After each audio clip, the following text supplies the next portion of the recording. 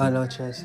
This is your boy Yahya Barua. Today is day 309 of my imperfect life. Unfortunately, this is going to be a short one.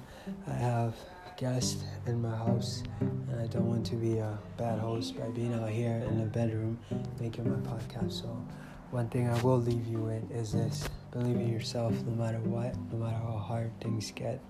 Always believe in yourself and know that this too shall pass and everything will be okay. God bless you and may all of your dreams come true. I invite you to read my book, Struggles of a Dreamer, because it will inspire you. You can get it at strugglesofadreamer.com. Thanks for listening, and remember, you matter.